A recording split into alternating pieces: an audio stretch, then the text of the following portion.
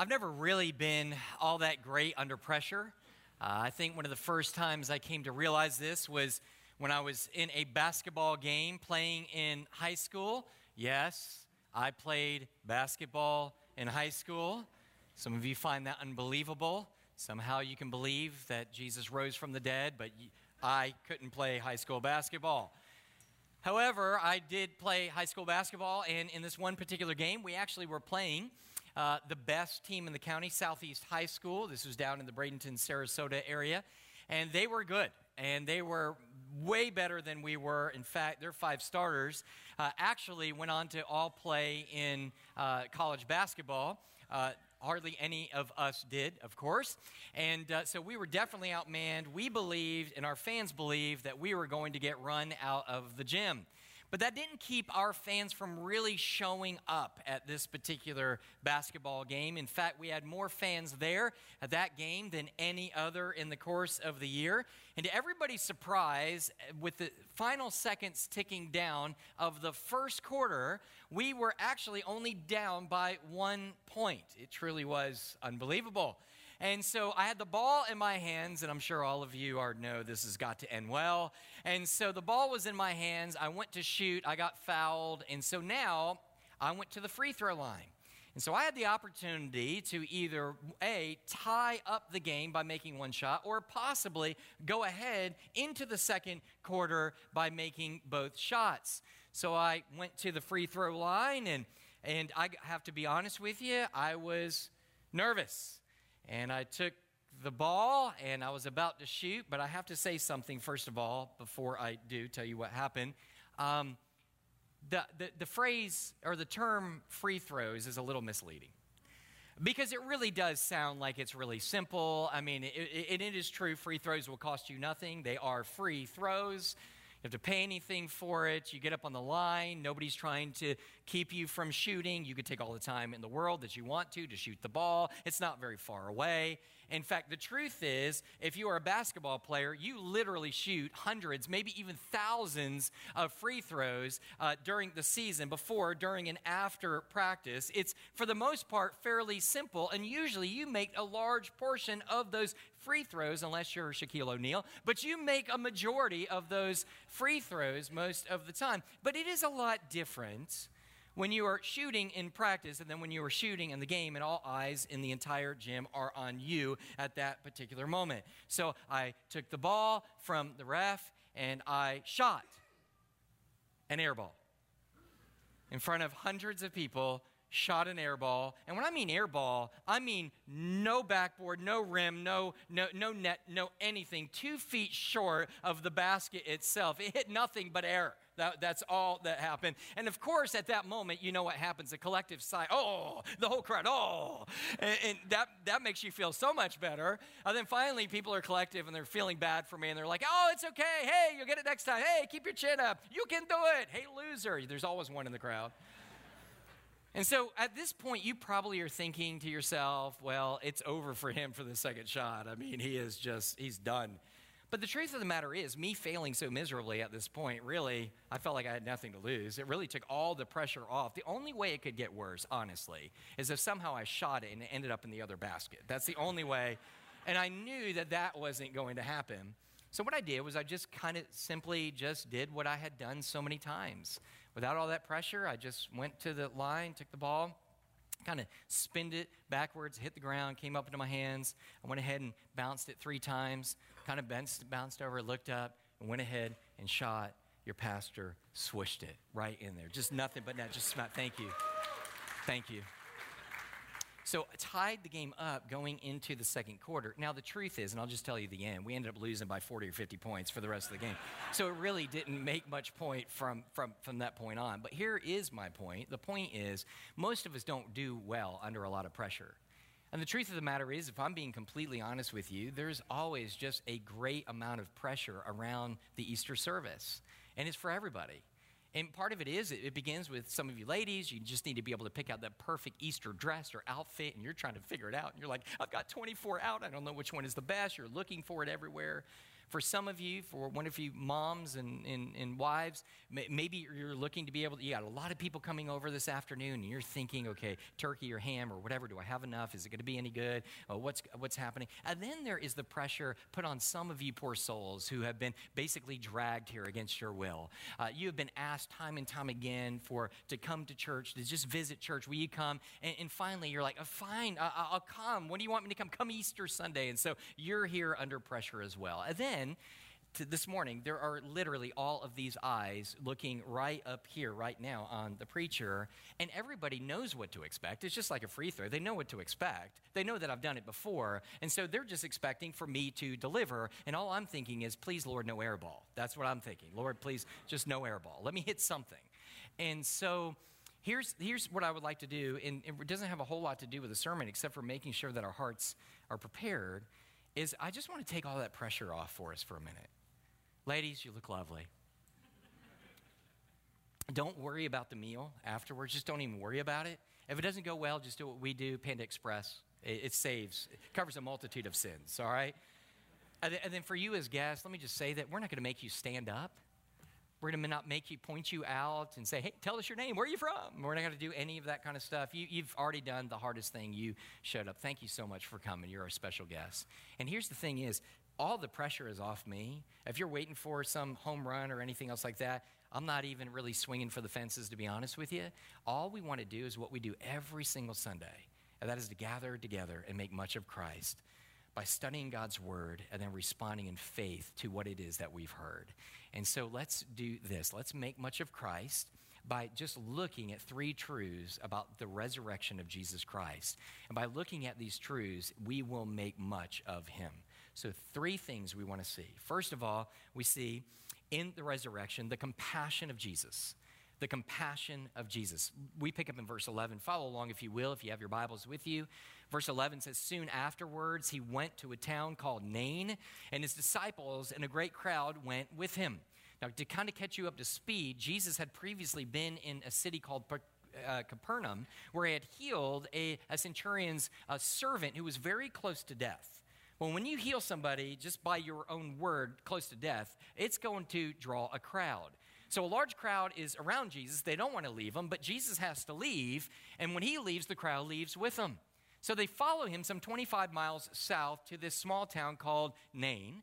And as they're coming to the city entrance, the city gate, something interesting happens. Here's this large crowd rejoicing, and they are met by an equally large crowd coming out of the city gates, but instead of rejoicing, they're actually mourning. And so the Bible teaches us why they're mourning. Verse 12, he says, and as he drew near to the gate of the town, behold, a man who had died was being carried out, the only son of his mother, and she was a widow, and a considerable crowd from the town was with her. Now, Luke's description here is a description of one of the saddest pictures and scenes in really all the Word of God.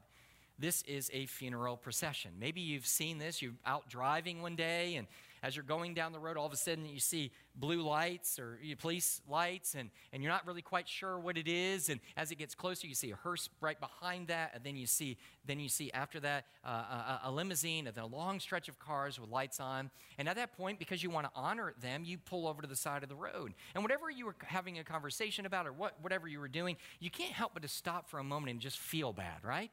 You just feel bad because you don't know who it is, but you begin to think to yourself, here is a family or somebody who has lost a loved one, and your heart begins to, in essence, go out with them. Well, that's what's happening here. Here's a group of people who are mourning over the loss of this young man. It's a young man who has died, and the one who is weeping the most is the mother of this young man, because this is her only son that she has. And Luke tells us the significance of that is major, but it's even more so in the fact that she's a widow.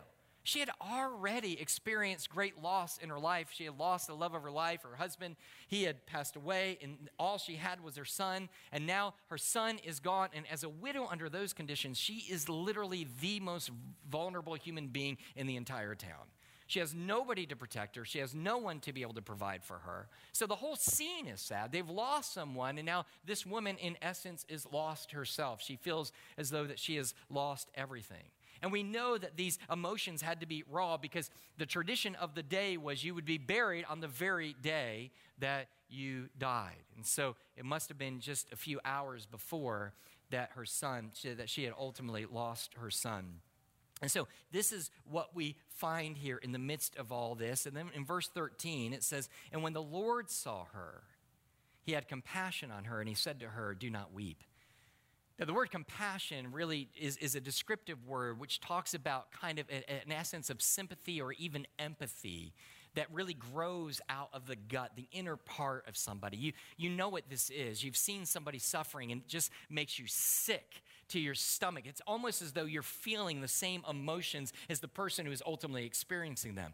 We have a Jesus who knows everything, but we have a Jesus who feels everything as well. He feels the pain and the concerns of his people and his compassion and his empathy for them. And so he is feeling literally this same loss, this unique loss that this woman is experiencing from the loss of her loved one at this particular moment. And so as he's grieving and as he's sensing all of this, it's important to remember that God, Jesus Christ, is compassionate about all our sufferings. If you're here today, I don't know some of you, I don't know why you're here or whatever it is and what's going on in your life, but God is concerned about every aspect of suffering in your life, whatever that might be.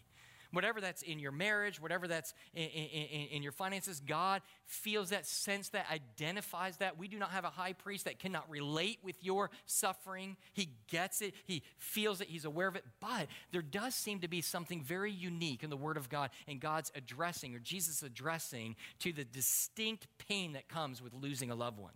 We see it here that it immediately grabs his attention, this woman's sorrow over the loss of her son. But we see it even more clearly later on in another death, the death of Lazarus. This is found in the book of Luke as well. In the story of Luke, Lazarus dies, and this is a very good friend of Jesus. He knows him well. He's eaten with him. He's stayed the night with him. He knows his sisters, Mary and Martha. And Mary and Martha had sent word to Jesus when he was out of town and said, "You better come quick. He's on the verge of death. If you don't come, he's going to die." Jesus did come back, but he came several days after Lazarus had actually died. And then when he sees Mary and Martha, and they come and they cry to him, and they say to him, "If you had only been here, he would have lived." Something interesting happens at this point. The shortest verse in all of the Bible, one of the most profound, says, "And Jesus wept." And Jesus wept. Now, from what I can tell, there's only 3 other times in all of the Word of God that it talks about Jesus ever crying. One is here, and the 2, well, I'm not even going to tell you. I'm not going to tell you everything. You got to find out for yourself. But I will say this, and the other parts of the Word of God, every time that it's mentioned, it always has to do with this idea of death and sin.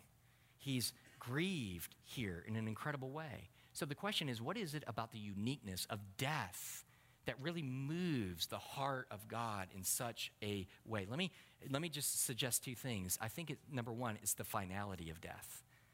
The finality of death. Look, if you live long enough, you can have some pretty bad things happen in your life. Would you agree? Some pretty hard times, pretty difficult times, a lot of heartache, a lot of disappointments can happen in your life. But here's the deal. If you have a broken relationship, there's still always this hope of reconciliation.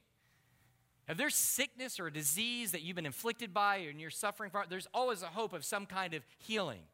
If you're dead, that's it. There's no coming back from dead. It's final. And it's why death is so grievous in our hearts when somebody that we love is no longer there, because guess what? They're no longer there. There's no more conversations you can have. There's no possibility of another text message. There's no late phone calls. It's done. And Jesus grips and he understands what it means for there to be no more, and that is the extent of death, its finality. But there's another aspect of it that grieves the heart of God, and that is the causality. And yes, that's an actual word. I looked it up. Causality is the relationship between cause and effect. The effect ultimately is death. The cause is sin. Sin is what brought about death, and this is in part what grieves the heart of Jesus Christ. Back in the beginning, when God had created the heavens and the earth, he created a perfect world and a perfect garden, and he placed a perfect man and woman within it, and they had perfect fellowship with each other. They just hung out with God. Think about that. With God, you may brag, "Hey, guess who I sat here with today?" They're like, "Yeah, I hung out with God all day." Cool. And they hung out with God in the cool of the day, and God said, "Hey, look, just by the way, just one rule. You can eat of anything, any of the trees in the garden except for one. don't eat of the tree of the knowledge of good and evil, for on the day that you do, you will surely die. You will die. And at the moment that they ate it, they died. They didn't die because it was toxic fruit. They died because of the rebellion against God. They died spiritually. At that point, that wonderful fellowship that they had with God was forever lost. They couldn't have it again because their sin separated them from God. Physical death entered into them at that moment. They didn't physically die immediately, but death came into their DNA underneath the curse of sin. And now they're dealing with both sin and its outcome, its effect, which is ultimately death. And of course, we know that sin is in opposition to the very nature of God. Therefore, he hates it. He loathes it. It grieves him that his people are underneath the affliction of sin. This is, by the way, you can never really have a party at somebody's funeral. Have you ever noticed that? And you're like, that's weird. Well, the reason I even bring it up is because there are people who will say, hey, man, at my funeral, I don't want no sadness, don't want no tears. Man, I just want a party. I want y'all to, man, have a big barbecue, a pig picking, and, just get out the balloons and the shakers and just be happy. Well, you know what? If you're a real jerk, that might be people's response. But if you love people and people love you, that's not usually the response, even for believers in Jesus Christ. For believers in Jesus Christ, a funeral oftentimes is a celebration of their life and is a celebration that Jesus Christ has saved them, and they know their hope that they know that they're with Jesus Christ for all eternity. There's no doubt about that. But in the midst of all that, there's this weird dichotomy between sadness and joy. Joy that they're with Christ, sadness because there is loss. Do you know why? The reason you can never really celebrate in that particular way, the way that we're talking about, is because sin or death is not a reward. It is the consequence of sin. And it is antithetical to what God had ultimately done. If there was no sin in the world, there would be no death. Jesus Christ knows it. And so just really quick spoiler alert before we move on, just understand this. Jesus is going to raise this young man back to death, or back from death. But it's because of the heartfelt compassion for those under the curse of sin. The resurrection begins with his compassion. If there was no compassion, there would have been no death on the cross. If there's no death on the cross, there would be no possibility of resurrection. Therefore, this whole story today, this whole celebration begins with the fact that Jesus Christ is compassionate for your state and mine, sin and death that we face underneath the curse. So what we find is when we think on the resurrection, we think of the compassion of Jesus. Second, we think of the power of Jesus. Now, I got to be honest with you. When somebody passes away, their loved one, the hardest thing to do is find words to be able to comfort them, isn't it? I mean, I've been doing this for a while now, and I still feel like I don't have the words. I've messed up plenty of ways. I don't use those words anymore. Other words are like, those are safer, those are good. This reminds me of, for example, when my wife, she was young, when her father died. And obviously, that's got to be tremendously painful for a child, traumatic even. And she says, I remember people coming up to me asking the same question over and over, how are you doing? And she goes, and I know they love me, and I didn't want to be discouraging by them. She didn't actually use that word, but it's my word. But anyway, she said, I didn't want to discourage them because I know that they were just trying to be nice. And she goes, but I didn't know how to respond. What did you want me to say? I'm doing horrible. My dad died. How do you want me to respond? It's just hard to find the words. Sometimes we make the right words. Sometimes we get it wrong. Sometimes we just don't say anything at all, right? We don't say anything at all because we're like, well, at least I won't say anything bad. Well, Jesus has some words for this woman right after she loses her only son. This is what Jesus says to her. Get this. This is profound. Do not weep. I got to tell you, I was expecting more from Jesus. Do not weep. She's just lost her only son. And here it is, stop crying. All right, I don't think he said it that way, but that's me reading into the text. And so we understand that he says, look, don't cry. And the truth of the matter is that doesn't sound compassionate at all. In fact, it sounds like the very lack of compassion. And it would have been a lack of compassion if that's all that Jesus said, and he didn't do anything else. But Jesus does much, much more. One author said this, he went beyond caring for her grief in doing something about it, conquering the death that caused her sorrow. So it's one thing for you and I to be able to go to people when they lose somebody and say, I'm so sorry, let me try to comfort you in the midst of this. But we can never truly comfort them. Why? It's always limited. Why? Because we cannot take away the very thing that has caused them the pain. Jesus can, and he does. And so what we find is in verse 14, and he said, young man, I say to you, arise. And the dead man sat, first of all, let me back up. It says, then he came up and he touched the bier, and the bearers stood still. The bear, the B-I-E-R, was not something that you wanted to touch. What it was actually a platform that people would carry a dead body on. And according to Jewish law, you don't touch dead bodies, and you don't touch things that have touched dead bodies, or you become ceremonially unclean before God. You can't go and worship in the temple. These bearers would understand that, so after doing it, they would take a time to go and be ceremonial cleansed in order to be able to worship at the temple once again. But you wanted to stay away from dead things. You didn't go up and touch. Jesus goes up directly, not even on accident, and touches the bier. Touches it, touches the platform that this young man is being carried upon at this point. But what's interesting is that there's a transition. The people were afraid that they were going to be contaminated by death, but here, death is contaminated by Jesus Christ. He comes and takes the contamination away, and instead of him death coming upon him, life comes into this young man. Now notice verse 14, and he said, young man, I say to you, arise. And the dead man sat up and he began to speak, and Jesus gave him to his mother. What a strange description by Luke here, right? The dead man sat up and began to talk. I don't think so.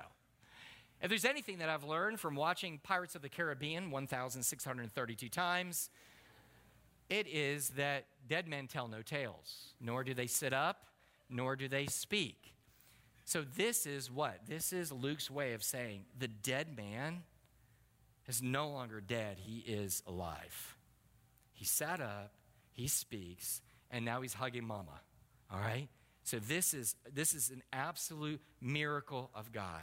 Do you see the irony going on here? There's continued irony. The irony began when these two groups first met together. It was the rejoicing group and then the mourning group, and they meet at the gate, they collide. Here is another aspect of irony. It is two only sons meeting. Did you notice this?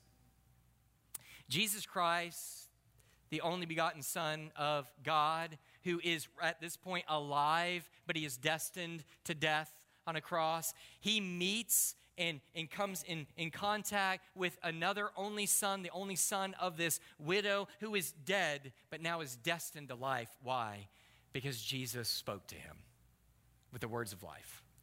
And so he comes alive at this particular point. And what's interesting to me is this isn't the only time. This is what you're seeing. If you look at the picture, here's what's happening. Here's Jesus coming. Here's the death march coming. When Jesus meets this death march, he says, stop. He stops death in its tracks. In essence, he says, death, you've gone far enough. You will go no longer. My word will bring him back to life. That's what's happening within the text.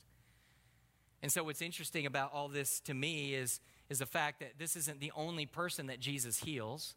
I had already mentioned he heals this man. He brings him back to life. He heals Jairus' daughter in a couple chapters, and then Lazarus in a couple chapters after that. But the greatest resurrection we see of all was Jesus Christ himself. Jesus isn't just going to raise people from the dead. He raised himself from the dead. This is his argument in John chapter 10 and verse 18.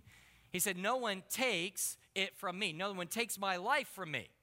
He says, but I lay it down of my own accord. I have authority to lay it down, and I have the authority to pick it back up. He was just letting folks know, I'm about to die, but it's not because the Romans and the Jewish leaders want to kill me. It's because this is the plan for me to redeem you. I'm going to lay my life down. That's what I'm going to do. And he goes, I'm going to lay my life down, but I want you to be aware of something. You may cry over that, but I'm going to let you know I'm going to take it right back up. Now, that's interesting to me, and that's helpful. Here's why. I'm always suspect with somebody who wants to help me to do something that they themselves cannot do. I don't know about you, but I'm that way. If I have a guy that weighs 732 pounds and says, let me show you how to get in shape, I'm a little skeptical at that point. Well, when I was in college, there was a learning center who basically, if you weren't doing well in school, you could go be tutored there. So all you had to do to be tutored is really stink at school. That's all you had to do. And so I would go in and would need tutoring. And then the people who would tutor, all they had to do was be able to pass the test or pass the class that they were tutoring, and they had to basically get an A on it. So that basically gave everybody confidence. Hey, look, I can help you do this because I myself have done it. The confidence that we have that we can be raised to life, both spiritual life and physical life, is the fact that Jesus Christ himself did it for himself. Nobody raised him up. He raised himself up. That is even the difference. And note that he did it with his word alone. Elijah, 1,000 years before this, raises somebody from the dead, but he prays to the Father in order to be able to do it. Jesus, in his own authority and his own power, says this, arise. And the man does what he has to do. The power to live is in the words of Jesus Christ. And so this is what we find when we place our faith in Christ. Please understand, when we repent, place our faith in Jesus Christ, we come face to face with Jesus. Jesus says, death will go no further. If you don't know Christ, you're dead. You are spiritually dead, which means you have no possibility of having any relationship with God at all. It doesn't matter how much you call, how much you pray, how much you say that you believe in God. There's only one way to the Father, and that's through the person of Jesus Christ. He is the life that you need. He has the power to be able to make that happen. And so when we repent and when death stops, at the moment that we repent and place our faith in Jesus Christ, something amazing happens. We truly become alive unlike any other time in our existence. We become spiritually alive unto God, that our relationship is now restored. The wrath of God is now taken off. There's therefore no condemnation for those who are in Christ Jesus, and we are adopted as children of God, and we are sealed until the day of the end. And so what do we do with this? So we understand, okay, the resurrection does what? First of all, gives us spiritual life. Second, it gives us what? It gives us hope. Hey, the older that I get, the more I begin to understand that death is coming for me and death is coming for those around me. And even though that's sad, and for all the reasons that we had previously talked about, the finality, not only the finality, but also the causality of it, I get all that. But there is still a hope that I have that those that I know who have died in Christ, it is not goodbye, it's, hey, I'll see you later. And I'll see you, and we'll be able to enjoy each other's in God's presence for all eternity. That's the significance of Christ's power of the resurrection. That's what it does for us practically, pragmatically. And then there is this essence of sitting there going, God, I have no reason to fear death at all. People are like, dude, you may go over there as a missionary and you may die. So what will happen if I die? Spend eternity in glory with Jesus Christ. You mean that's the worst thing you know why we're afraid of death? One reason. We've never done it before. We've never done it before. But if we did, if we were able to come back to this life, if they were to ask this young man, so how did it go? What was it like? It really wasn't all that bad, to be honest with you. I got sick, and that was hard. It took me a little while to get through it, but then I just closed my eyes, and then I was in glory, and for some reason, now I'm back with all of you people. No, I'm just, I know I'm back. But you see the idea. Because of the power of Jesus Christ to give life, which is evidenced through his resurrection. He can do for us what he had done for himself, is to bring us back to life and make us right before God. So that brings a third response, or a third idea, and that is the praise of Jesus. This is very, very simple. We're almost done, by the way. If you're visiting, you're almost there. Number 3 is the praise of Jesus. Look at verse 16. In verse 16, we read this. It says, fear seized them all, and they glorified God, saying, a great prophet has arisen among us, and God has visited his people, and this report about him spread through the whole of Judea and all the surrounding country. When you meet somebody who has the power over life and death, 2 things happen. Worship, I think we have that listed there. Can we list that? Worship, and the next one? And witness. Worship and witness. That's what's happening within the text. As soon as this man comes alive, people can't believe it. It says that they were frightened. They were fearful. Not the kind of fearful of, hey, I'm scared of the dark. It is in awe. They are in awe of what they have seen. You and I would be as well. Dead person comes alive, ha, ha, ha, ha, right? That's what you're going to do. And so they are in awe in Christ. What do they begin to do? They begin to worship him. At this point, they don't really truly know that he is the Son of God. They right now know he's at least a great prophet, much like Elijah was in the Old Testament 1,000 years before then. But then some of them are actually getting it a little bit. Did you know when they begin to praise, they said, God has visited his people. They're right. That's it.